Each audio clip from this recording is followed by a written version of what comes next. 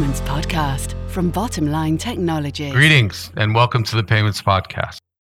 My name is John Gaffney. I'll be your host for this episode that continues our series of contributions to the 2024 business payments trend discussion.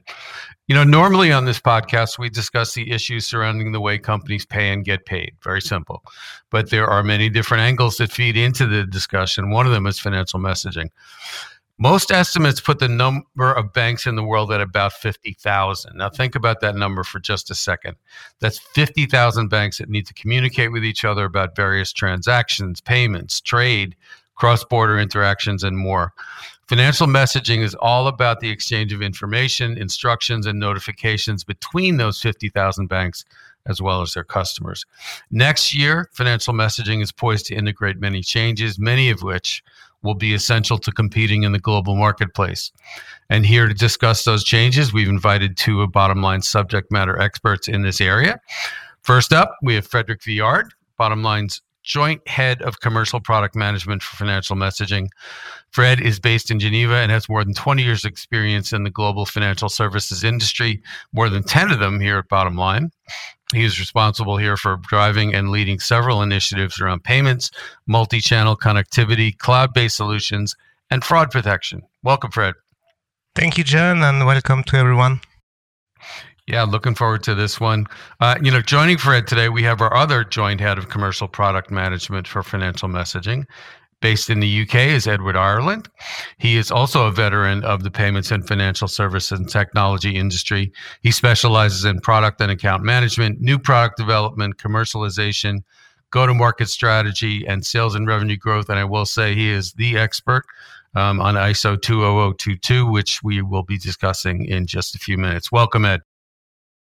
Thank you, John, and thank you very much for inviting me on the podcast. Yeah, you're quite welcome. I'm looking forward to this. And first off, I want to start at a very basic level, Ed. I mentioned at the beginning there's a lot of angles and levels, I guess, to the pay and get paid equation. Financial messaging being one of them.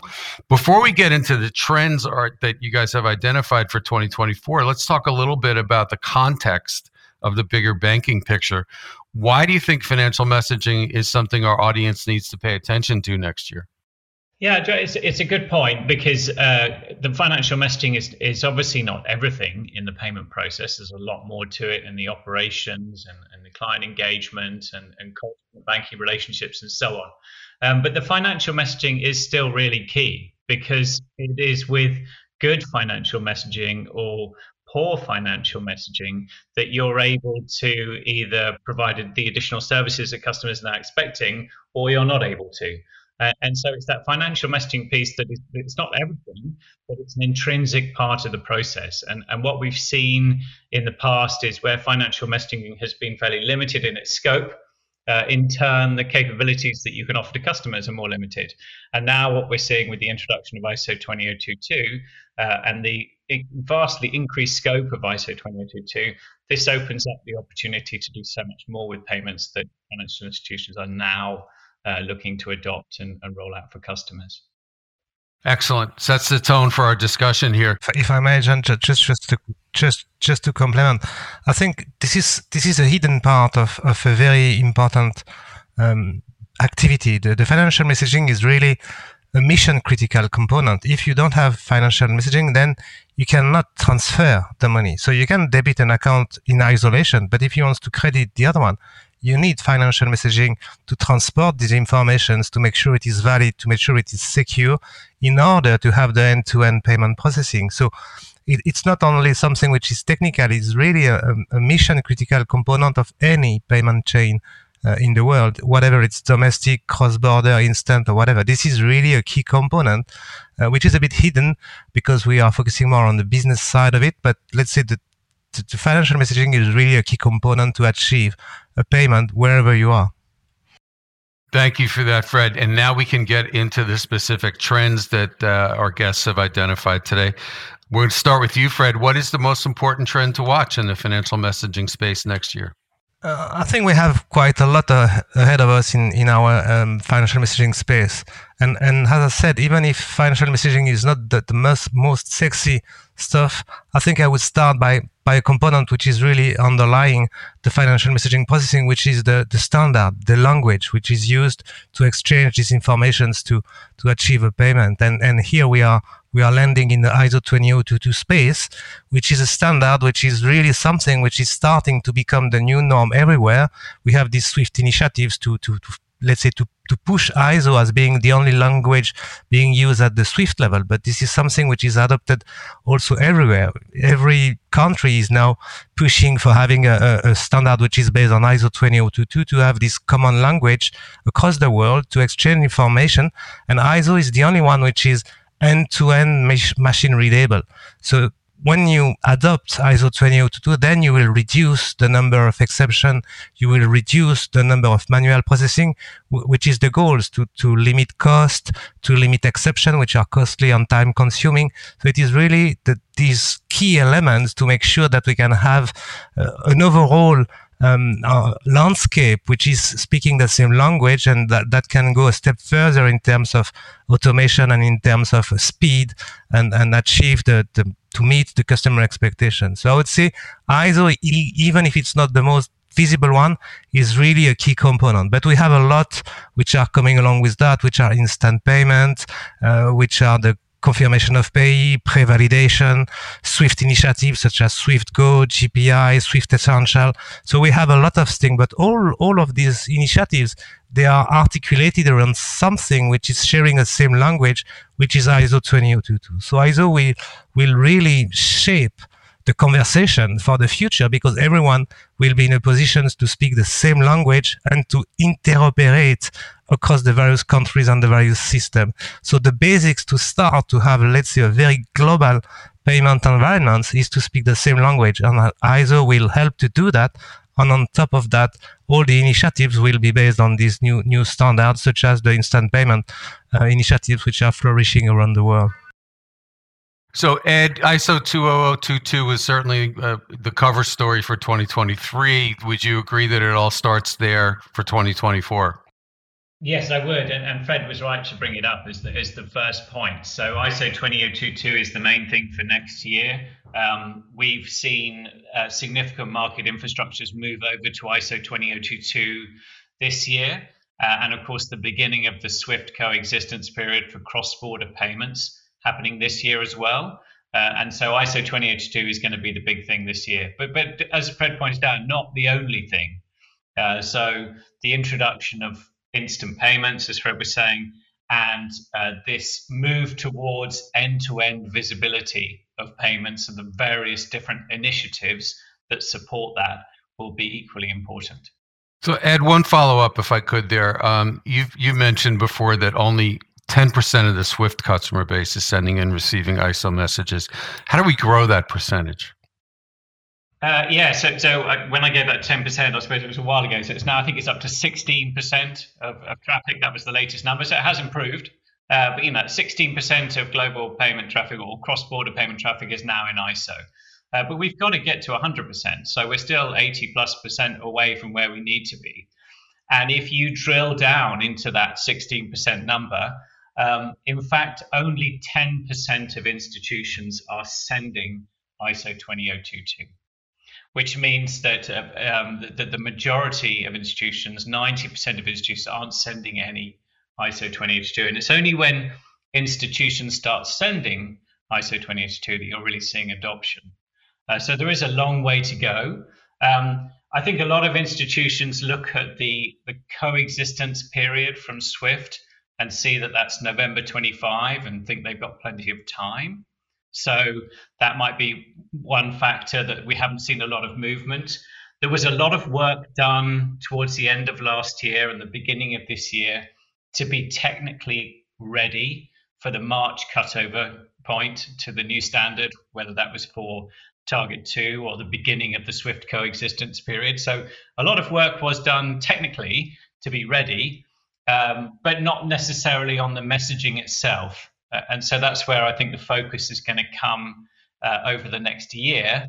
And that's going to be driven by market infrastructure requirements and the major cross-border cash management banks starting to lean on their customers or to encourage their customers to start using ISO so they can start picking up some of the benefits of ISO 20022 and start to get some return on their investment. So before we get to some of those benefits, Fred, I want to turn to you now. So what are some of the pain points that global banks are currently experiencing that can be mitigated by ISO messaging? As said before, I think by being machine readable end to end and by limiting the number of options that you have in the message or to make them all readable from a machine perspective, it will help to increase automation and to reduce the number of manual processes which are around a payment. Today, if you have a mistake in a payment or something that has to be handled by the operation, it can take several days to be sorted out, to contact the origin, to be sure that everything is fine and so on. So by being really machine readable and not interpretative, I would say the format will help to reduce this number of manual processes, and then it will help to have a much more lean transaction chain and to avoid cost and time which are spent on that. So I would say that ISO 20022 will really help to have something which is much more fluent in terms of the way the information is shared and the payment are exchanged. So we can see that, for instance, with instant payment. So instant payment everywhere is based on ISO 20022 or will be based on ISO 20022 in the near future. It's because this is the only way you can have something which is completely automated and that can be very fast. As soon as you have options that you can manually change or interpret or whatever, then you integrate something that will slow down and make the process a bit complicated. So I think ISO, by being, let's say, machine readable plus being the standard language everywhere, will help to first to have this increased automation, and second to build overlay services around that can reuse part of the structure to have more visibility or more control of the payment. So I think it will be all around control, speed, and accuracy of the content, and the limitation of number of manual processing on top of a transaction. So Ed, we talked recently, and I want to come back to a comment you made about end-to-end visibility here. ISO will provide part of that, right? But what are some of the other elements banks need to consider when building this end-to-end visibility? Yeah, John, so I think there are a couple of things I think the institutions should look at in particular. Obviously these aren't the only ones, but I think they're the two main ones. And the reason why we're looking at this is to try to create a better customer experience for payments, so an improved payments process. And the two things I think that they can look at, the first one is pre-validation. So increasingly within domestic markets and also now on the cross-border market space with SWIFT, we're seeing capabilities being introduced to the market to allow you to pre-validate payment details before you make a payment. So this is primarily around the name and the account and ensuring that's correct. And in domestic markets, for example, in the UK, there is a domestic initiative to ensure that you can always validate that the account and the name that you're paying are correct. And we're seeing a dual initiative from SWIFT around bank account validation, either from a central database or from an increasing number of institutions offering to provide feedback on account details prior to a payment being made. Why is that so important? It's important because it reduces friction in the process, so it avoids a basic error in the instructions on a payment instruction, so they're not getting returned or they're not going wrong or failing. And the second is it's a much better customer experience. So we've seen in markets that it reduces fraud and it also reduces misdirected payments. And remember that almost a third of misdirected payments never in fact come back. So misdirected payments are actually a real problem, even when they're not a fraud.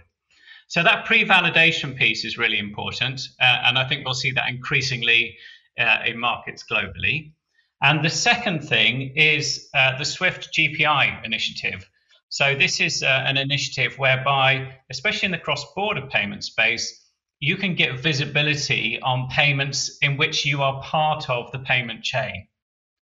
So previously in cross-border payments and historically, you've not really. It's been quite difficult to get the status on a payment unless you're the next person in the chain or you've received information. And now with the GPI initiative, as long as you're part of that chain, you can see where the payment is at any time. So you've got real-time information through the GPI initiative to see the status of your payment. And that's the kind of tracking that is becoming normal in other areas of business and customers' experience. And it's now being introduced to the payment process. And that's a matter of institutions, taking advantage of the capabilities that are there today, and then secondly, playing a part in that initiative as well. So actively engaging in GPI and supporting the rulebook and the program to provide better visibility for institutions. And I think with those two initiatives, you're going to get an improved customer experience, a more efficient operation, and better visibility through the chain in an efficient manner. Fred, we know that ISO 20022 is going to be the foundation of successful cross-border payments and will hopefully encourage instant payments in a cross-border context. What are some of the other trends you expect to see in this category? I would say that, like Ed said, so really the GPI stuff, by definition, a cross-border payment is crossing different countries.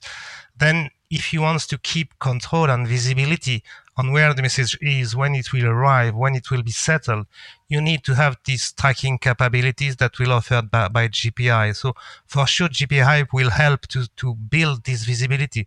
And on top of that, GPI will also help to have an end-to-end control of the payment that will in turn allow to build near real-time cross-border payment, which is the grail at the end of the day. But to do that, to achieve this paradigm of having an end-to-end cross-border payment in instant or near instant, you will need to have at the starting point and at the landing point, you will need to have instant payment scheme as well, which are running on the 24/7 perspective, which is one of the requirements for instant payment. So once you have different countries being able to have a settlement processes, which is 24/7, plus the capability to track the payment where it is, plus an SLA, a service level agreement between the players that make sure that everyone is playing the game to go fast, then you can achieve a near real-time instant payment cross-border feature. So I think we will see a push in the cross-border payment area to build something which allows to have near real-time instant payment cross-border. So everything that will help to do that is probably something that will come on top of the cross-border payment. So I'm thinking about GPI, but there is also the pre-validation, as mentioned by Ed, to make sure that the payment will not stop somewhere, but it will reach the end, to build an instant payment scheme at the beginning and at the end. So all of that to enable this cross-border instant payment feature will be driving the innovation in the coming months or years. On top of that, with this new richer content with ISO, I think it will be possible to better profile the customers, to better understand their expectation by using artificial intelligence, machine learning. So all of that will come together to have something which is much more frictionless, much more fast, and much more accurate in terms of how it works, with always the need to make sure that there is good protections against fraud, against sanction, and all these risks which are inherent to any payment. So Ed, it struck me that if we're having this conversation a year from now, we're going to be talking about instant payments, right?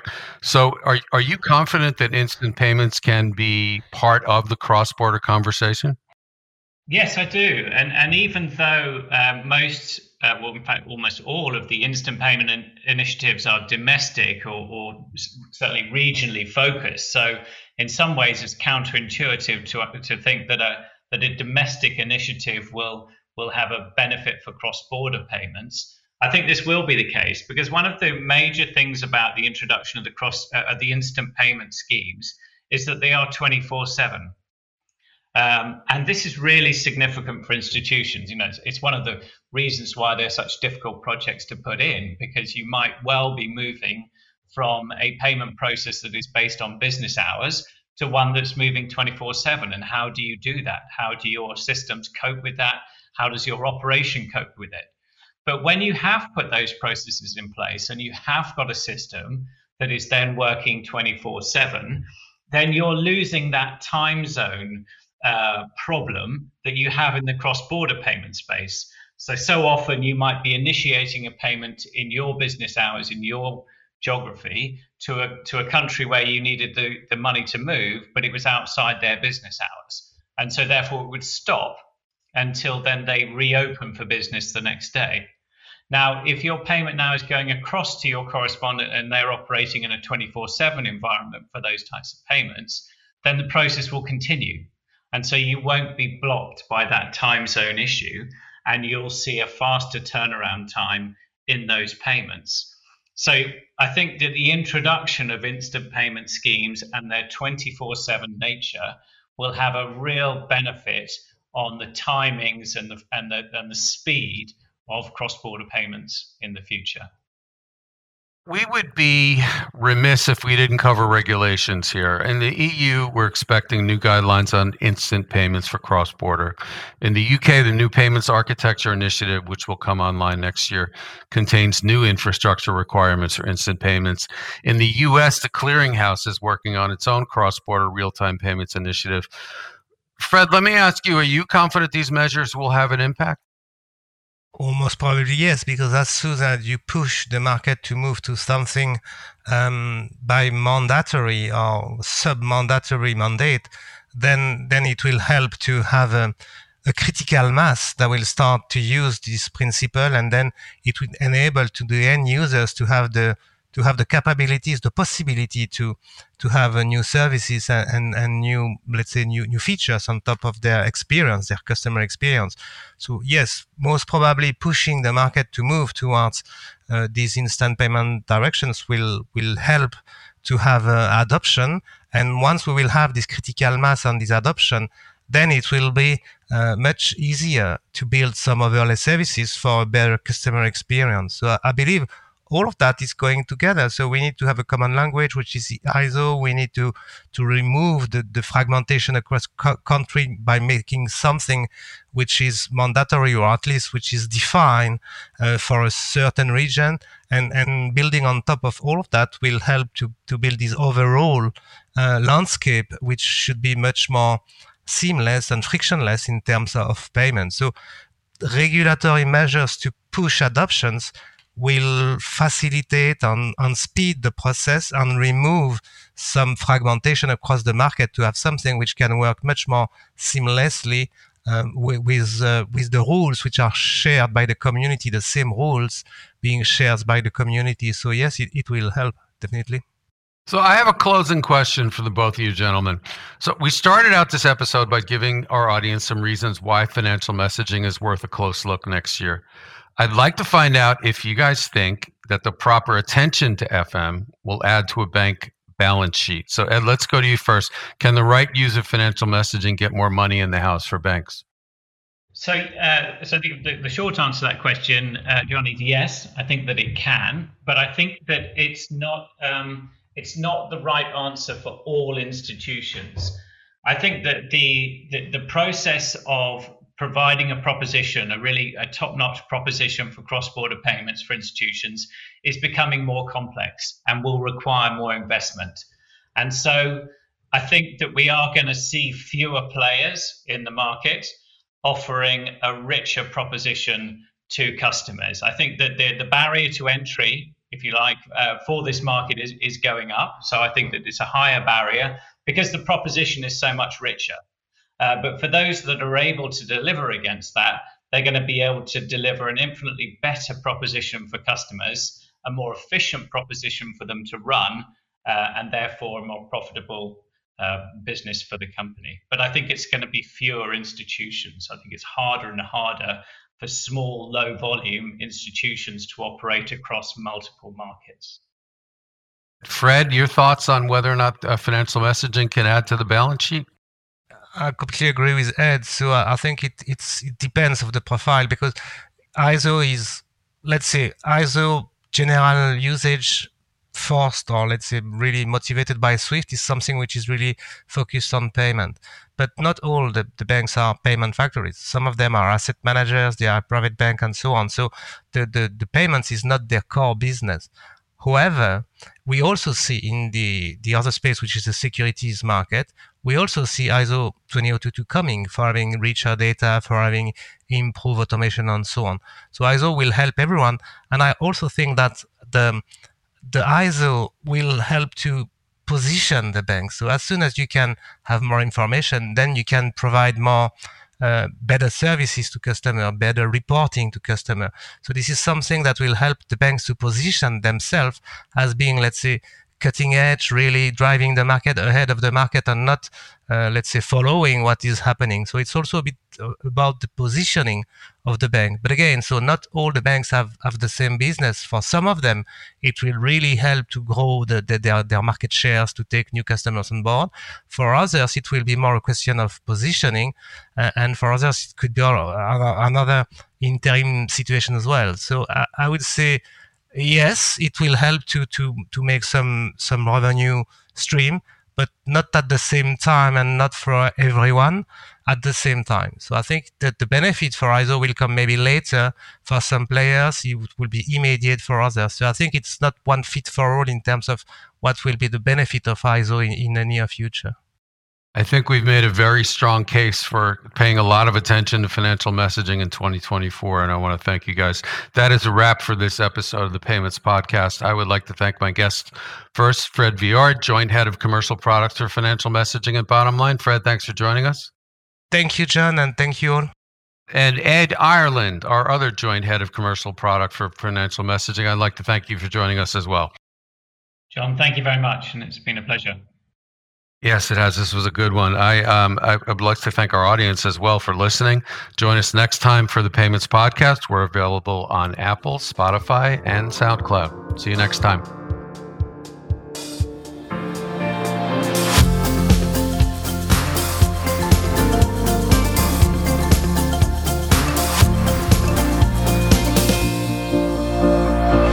The Payments Podcast from Bottomline Technologies.